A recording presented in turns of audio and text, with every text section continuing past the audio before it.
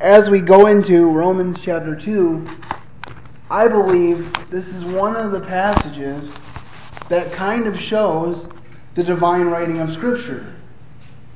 Because if I, as a man, were writing a book, Romans chapter 2 would not be one that I would want to include in my human nature. Romans chapter 2 is best summed up in the two-word phrase, scathing rebuke. Paul is about to rebuke the Romans and the Jews around Rome for self-righteousness. But even as we read this rebuke and consider this rebuke, we will see the mercy and grace of our God and Savior, Jesus Christ. And as I often say to audiences, it's important to start here because only as we see the judgment of God can we then understand the true ramifications of the love of God. And even at that, it will take all of eternity, I'm quite certain, for us to understand the ramifications of that love. Let's open in a word of prayer real quick, and then we will begin. Heavenly Father, we pray that you would give us judgment and discernment. We pray that you would help us through this hard passage of Scripture, that you would open our spirit's eyes, that you would open the eyes of our soul so that we can learn that which you would have us to learn. And I pray this for myself as much as for any of my listeners. Thank you for using me as your vessel, and continue to bless this time. May the words of my mouth and the meditation of my heart be acceptable to you, my God and my Redeemer. In Jesus' name, amen. So the name of my message today, again, is not very encouraging. I look for an encouraging title, but the name of the message today, if you're taking notes, is All Mankind, Verdict, Guilty. All mankind, verdict, guilty. The first point that I want to talk about this morning is God's judgment and mercy are for everyone. And we'll see as we read these first 10 verses just exactly that. Starting in verse 1 of Romans chapter 2. Therefore, thou art inexcusable, O man, whosoever thou art that judges. For wherein thou judgest another, thou condemnest thyself. For thou that judgest dost the same things. But we are sure that the judgment of God is according to truth against them which commit such things. And thinkest thou this, O man, that judges them which do such things, and dost the same, that thou shalt escape the judgment of God? Or despiseth not the riches of his goodness, and forbearance, and long-suffering, not knowing the goodness of God leadeth thee to repentance? But after thy hardness and impertinent heart treasurest up unto thyself wrath against the day of wrath and revelation of the righteous judgment of God, who will render to every man according to his deeds. To them who by patient continuance in well-doing seek for glory and honor and immortality, eternal life. But unto them that are contentious and do not obey the truth, but obey unrighteousness, indignation and wrath, tribulation and anguish upon every soul of man that doeth evil, of the Jew first, and also of the Gentile. But glory, honor, and peace to every man that worketh good, to the Jew first, and also to the Gentile. So this first point, I think Paul is trying to get across that everyone is included in these rebukes and in the way that they can find redemption for their sins. Now, I find these passages a little difficult, and for the reasons I already spoken, but also for this reason. One of the most popular verses in today's culture, whether Christian or non, is what? Does anybody know? Can anybody think about what I might be thinking about? Yes. Judge not that ye be not judged. Whenever somebody expounds biblical truth, and I've had this happen to me, people will come back with, judge not that ye be not judged. So when we're talking about not judging people, we're certainly not talking about surrendering the truth of God's Word. If God says it's wrong, then as a preacher of the Word of God, I have an obligation to say that it's wrong. But you know what? I have an even greater obligation to live like it's wrong. And so, as we say this, I think we fall into two categories a lot of times in this culture.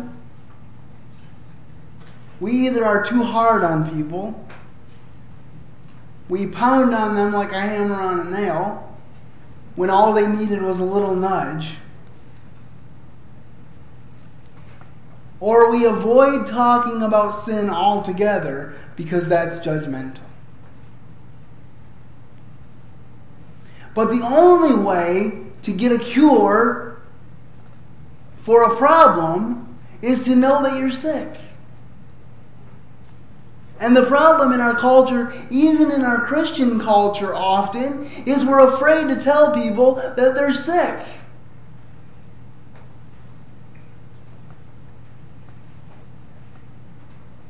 And they say, I'm okay. And you're okay. Or the other side is, I'm not okay, you're not okay, and that's okay. And I've heard well-meaning Christian speakers say that, and there's a sense in which it is true, but there's a sense in which it isn't true. Because the Word of God may meet you where you are. Jesus promises to meet you where you are. But His promise and His goal and His truth to every believer is that He will not leave you where you are. He's about changing us. And so for some of us, we're all about the law, even though we claim grace. Because we don't just do what the Scriptures say in Galatians, you who are spiritual, restore such an one with meekness and fear. We want to see something first. We want to see a performance, a consistent performance that proves they've repented. And yes, I guess there are certain contexts in which that's appropriate. But remember what Jesus said. He said, if your brother sins against you and 7 times comes to you and asks forgiveness, then 7 times you are to forgive him in one day. And Peter said, shall I forgive my brother 7 times? And Jesus said, no, Peter. I tell you, 70 times 7. And then he clearly says that he's not counting, because he says, if you don't forgive your brothers their trespasses, I will not forgive you.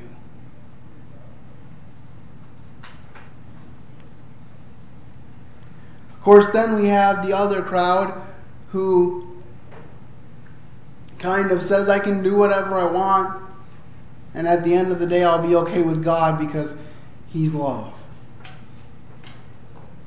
But Romans chapter 6 says to us, what shall we continue in sin, that grace may abound? God forbid. God forbid. Sometimes we don't take that seriously enough. I know I don't. God wants more for us. But He wants us to know that it's the goodness of God that brings us to repentance. You know, it boggles my mind sometimes, personally and collectively, that we have been forgiven every sin. Our sin has been taken as far away as the east is from the west.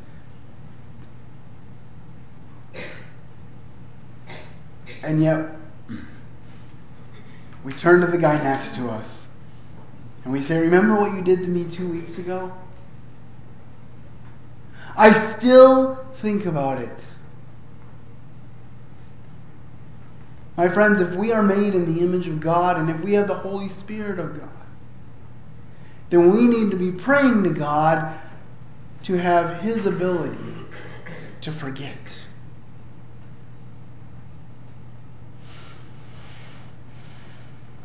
And it talks about how God, by forbearance and long suffering,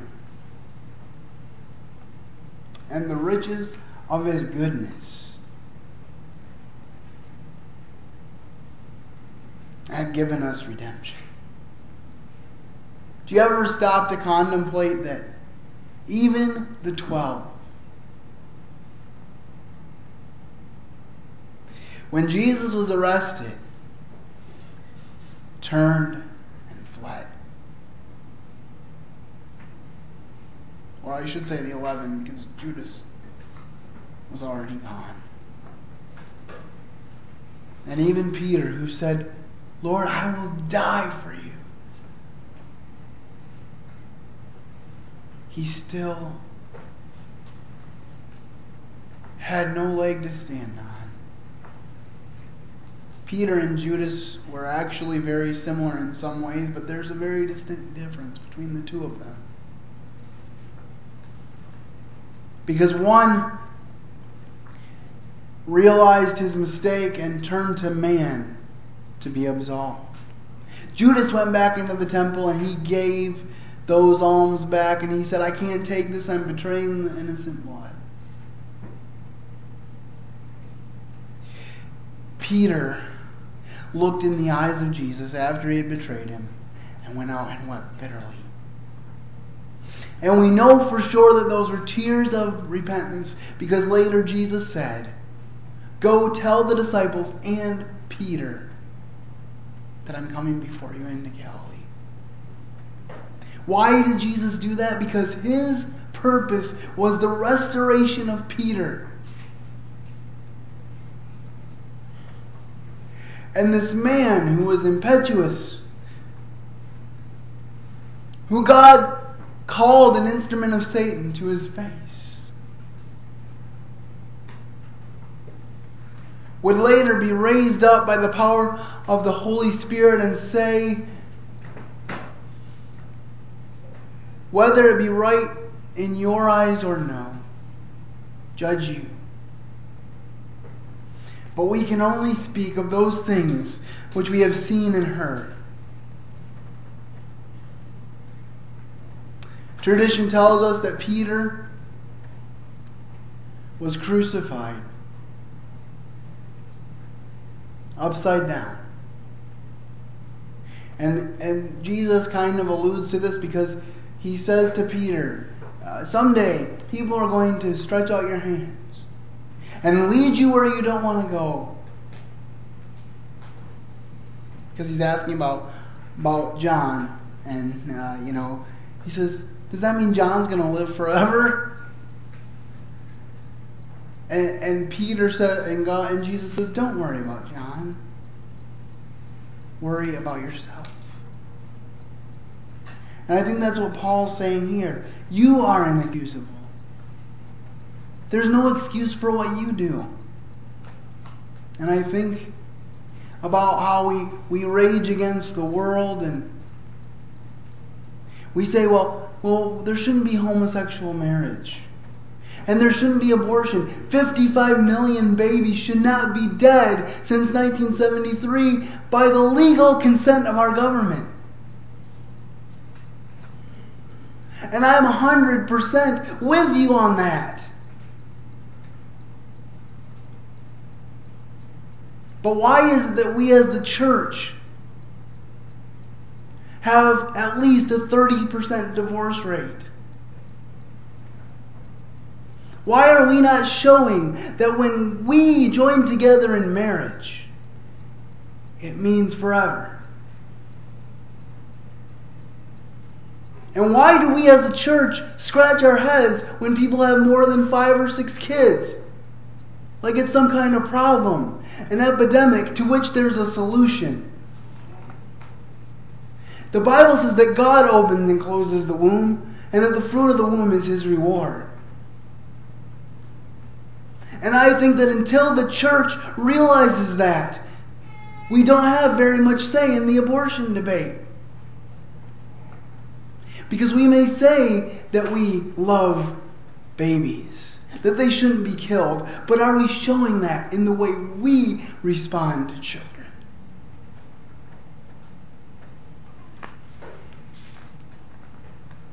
Sorry, sometimes I get fired up. If we can look at a cross-reference quickly. 2 Peter chapter 3, verse 9. If somebody has that, if they could stand up and read it for us. 2 Peter chapter 3, verse 9. The Lord is not slack concerning His promise, as some men count slackness, but is long-suffering to usward, not willing that any should perish, but that all should come to repentance. God doesn't want anyone to die. You know, I used to think that God sent the unrighteous to hell. And over the past 6 months especially, it really struck me. God doesn't send anyone to hell. We choose to go there. You know, the part of the scripture that we read just a few moments ago said that God will judge us according to our deeds, and He will. And if you want to be judged according to your merit, that's your prerogative. You have a right to be judged according to your merit. But you're going to find out that it's not good enough. Me and all those in this room that have been bought by the blood of Jesus Christ, we have the best defense attorney there ever was in Jesus Christ. He's our advocate. And when we get to heaven and the devil tries to point his finger, Jesus is going to stand up. And He's going to say, I paid for that. You can be included if you but trust Him. The second point, we are all judged by the same standard. This is Romans 2, verses 11 to 20. For there is no respect of persons with God. For as many as have sinned without the law shall also perish without the law. And as many have sinned in the law shall be judged by the law. For not the hearers of the law are just before God, but the doers of the law shall be justified. For when the Gentiles which have the law do by nature the things contained in the law, these, having not the law, are a law unto themselves, which show the work of the law written in their hearts, their conscience all bearing witness, and their thoughts the mean, while accusing or excusing one another.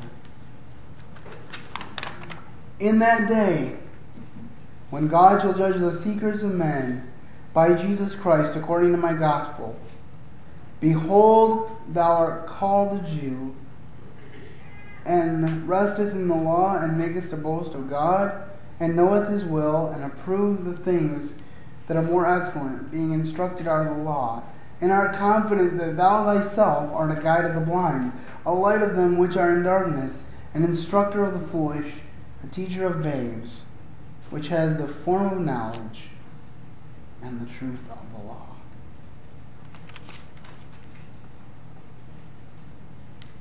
See, there were these Jews in that time, and yet still today, who think that by following the law, they can be justified.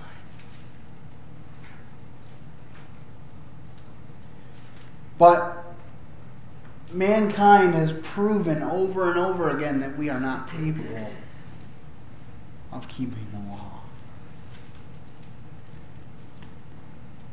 In some ways, you would think that Peter would be the last person to deny knowing Christ.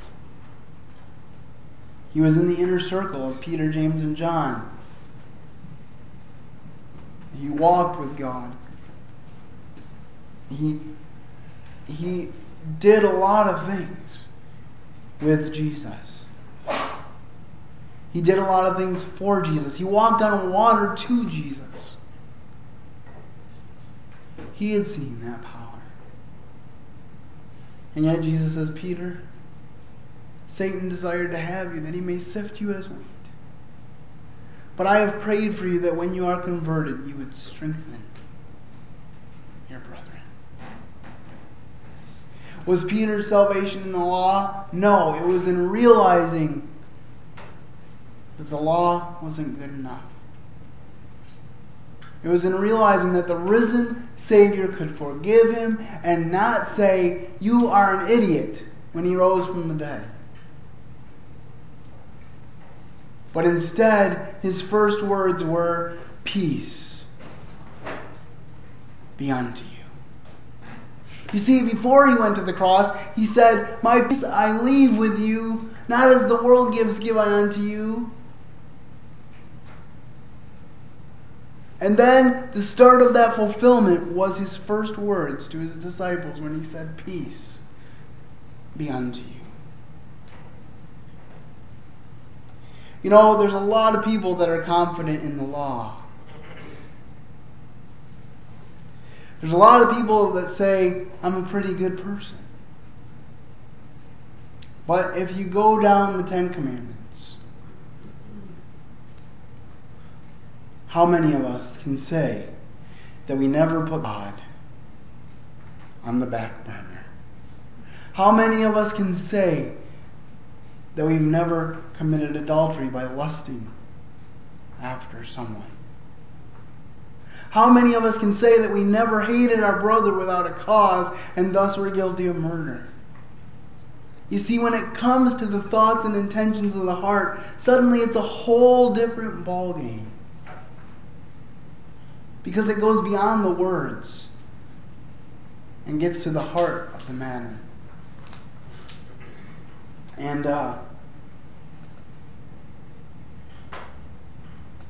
he's basically saying, you're a blind guide to the blind if you think that the law can be your salvation.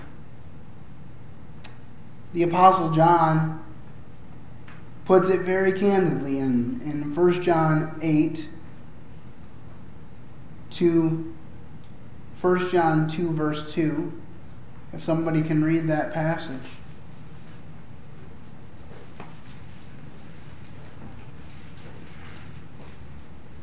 And he himself is the propitiation for our sins, not ours only, but also for the whole world. Could you continue reading through chapter 2, verse 2?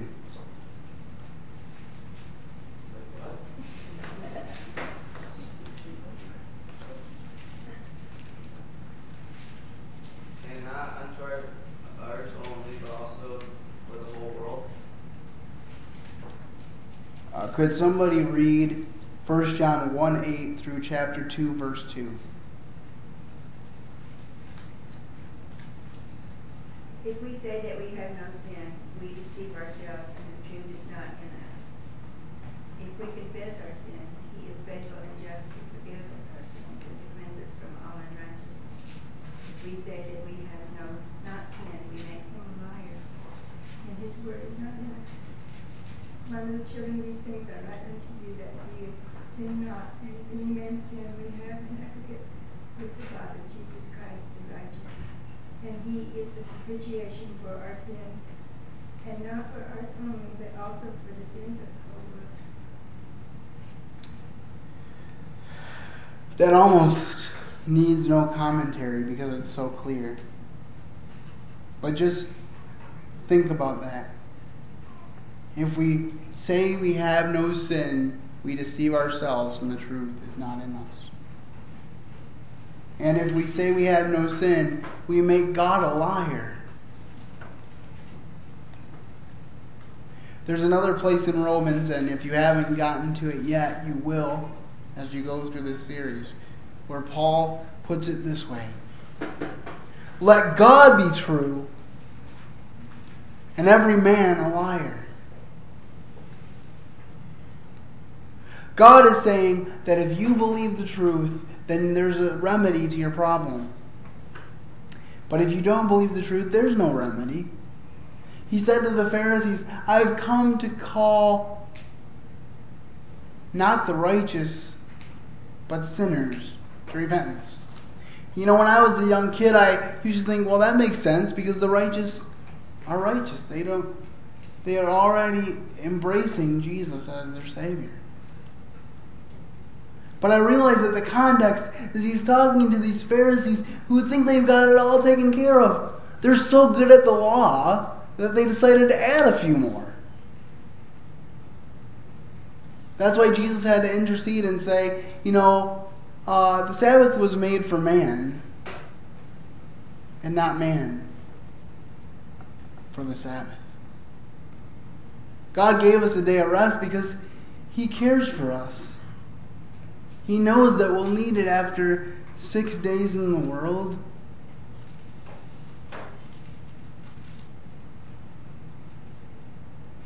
He should know a thing or two about rest, for he said, Come unto me, all ye who are weary and are heavy laden, and I will give you rest, for my yoke is easy and my burden is light. Do you really want to carry the yoke of the law that says if you're guilty in one point, you're guilty in all? Or do you want to carry the yoke of your Savior, who says, Look on me and be saved? Come into me, I am the door. By me if any man enter in, he shall be saved and shall go in and out and find pasture. Why would you not want that? The third and final point is sin can't be overcome by good works. This is a big one because I think sometimes even we at times think, well, if I just do more good things, God will be more pleased with me. And I'm not saying good works are bad, because it says in in Ephesians chapter 2, for we are his workmanship, created in Christ Jesus, for works which he had foreordained that we should walk in them. So we're supposed to do good works. But good works are a result, not a requirement. Now, if the result of good works isn't happening, you better evaluate your faith in Christ. Because if you are a Christian, if you are a follower of Christ, good works can't help but spill out of you because good works spilled out of Jesus Christ. But there's no tally book in heaven that says if you do 50 good works or 500 good works or 5,000 good works, you'll be there. This is what Paul says. Finishing Romans chapter 2, we're reading from verses 21 to 29. Thou therefore, which teachest another, teachest thou not thyself? Thou that preachest, a man should not steal, dost thou steal? Thou that sayest, a man should not commit adultery, dost thou commit adultery? Thou that abhorrest idols, dost thou commit sacrilege? Thou that makest thy boast of the law, through breaking the law dishonorest thou God? For the name of God is blasphemed among Gentiles through you, as it is written, For circumcision verily profiteth, if thou keep the law. But if thou be a breaker of the law, then circumcision is made uncircumcision. Therefore, if the uncircumcision keep the righteousness of the law, shall not his uncircumcision be counted for circumcision?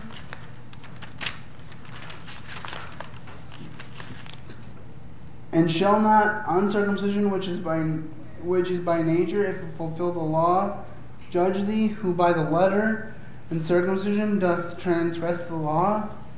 For he is not a Jew, which is one outwardly, neither is that circumcision, which is outward in the flesh, but he is a Jew, which is one inwardly, and the circumcision which is that of the heart in the spirit, and not in the letter, whose praise is not of men, but of God. You know, there was a story, and Jesus often spoke in terms that made me believe that he was relating true stories, because he would say a certain man or two men. So he might have known that this actually happened, but there's a story that's told. Two men walked up to the temple, one a Pharisee, the other a tax collector. In the world's eyes, it was clear. And definitely in the Pharisees' eyes, it was clear who was righteous. He said, I fast twice a week. I give alms. I give everything I have to the poor. But remember what Jesus said to the Pharisees about their gifts. He says, when you give your gift to God and you don't take care of your parents, you make what you do vain by the traditions of men. And then there was a tax collector who could not look up toward heaven, but beat his chest and said, Lord, be merciful unto me, a sinner. Sometimes that should be a daily prayer of ours.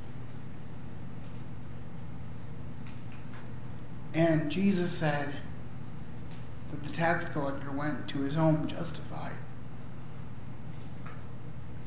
Because it's not the works you do. It says, even in Genesis, even in the Old Testament, what does it say about Abraham? It says Abraham believed God, and it was accounted to him for righteousness. He believed God. God tells me that if I confess my sins, he is faithful and just to forgive my sins and to cleanse me from all unrighteousness. And so I believe him. And I love him for it. If we could look very quickly as we close at 2 Corinthians 5, verses 17 to 21. 2 Corinthians 5, verses 17 to 21. I think this sums it up nicely. And as we continue on in Romans, you will see some of these same thoughts reiterated in Romans. Paul used a lot of the same messages because his mission was to preach Christ and him crucified. And the message of Christ never changes. 2 Corinthians 5, 17 to 21. Therefore, if any man be in Christ, he is a new creature. Old things are passed away. Behold, all things are become new. And all things are of God, who hath reconciled us to himself by Jesus Christ, and hath given to us the ministry of reconciliation, to wit, that God was in Christ, reconciling the world unto himself, not imputing their trespasses unto them, and hath committed unto us the word of reconciliation. Now then we are ambassadors for Christ, as though God did beseech you by us. We pray you in Christ's stead, be ye reconciled to God. For he hath made him to be sin for us, who knew no sin, that we might be made the righteousness of God in him. I don't want us to miss the second part of that passage. We often quote the first part. We know it by heart. If any man be in Christ, he is a new creature. Old things are passed away. Behold, all things are become new. We know that in our heads. And we sometimes know that personally. But do we know that about others? Do we know that we're called to a ministry of reconciliation? Do we know that when we point out sin in someone's life, our motive should not be to say, I'm better than you. Our motive should be, I see you struggling. I don't want you to fail. So if need be, I'm going to pick you up and carry you for a while so that you can gain your strength. So that you can become the man or woman that God intended you to be. That is the main crux of my ministry, is to encourage the saints to walk worthy of the gospel of Jesus Christ.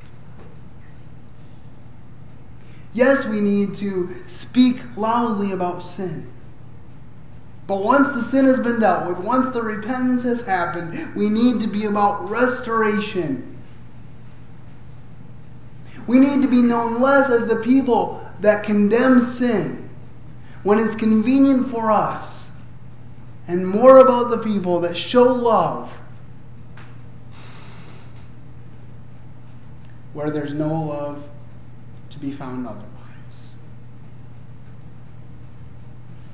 Paul said, forgetting those things which are behind, I press on toward the high calling of God, which is in Christ Jesus. And he said, I want to lay hold of that for which Christ laid hold on me. Paul only had the ability to exhort and encourage others because Christ had laid hold of him and changed him from the inside out. I'm here today before you because Christ did that for me.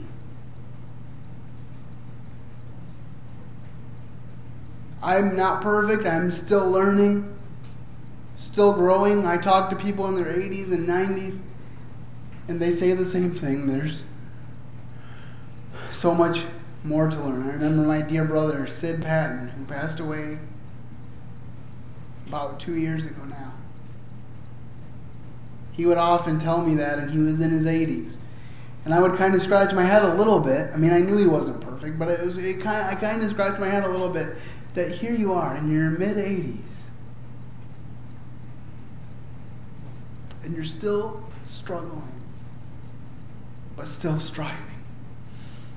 Yes, you may struggle, but let that encourage you to strive. Don't let it stifle you. Those are the choices. Either you can strive or you can be stifled and hampered.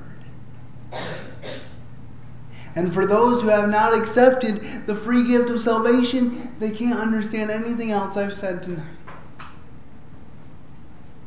or today. Because it starts with a decision to follow Christ with your whole heart. And there will be battles, because even Paul said, I see another law at war within my members.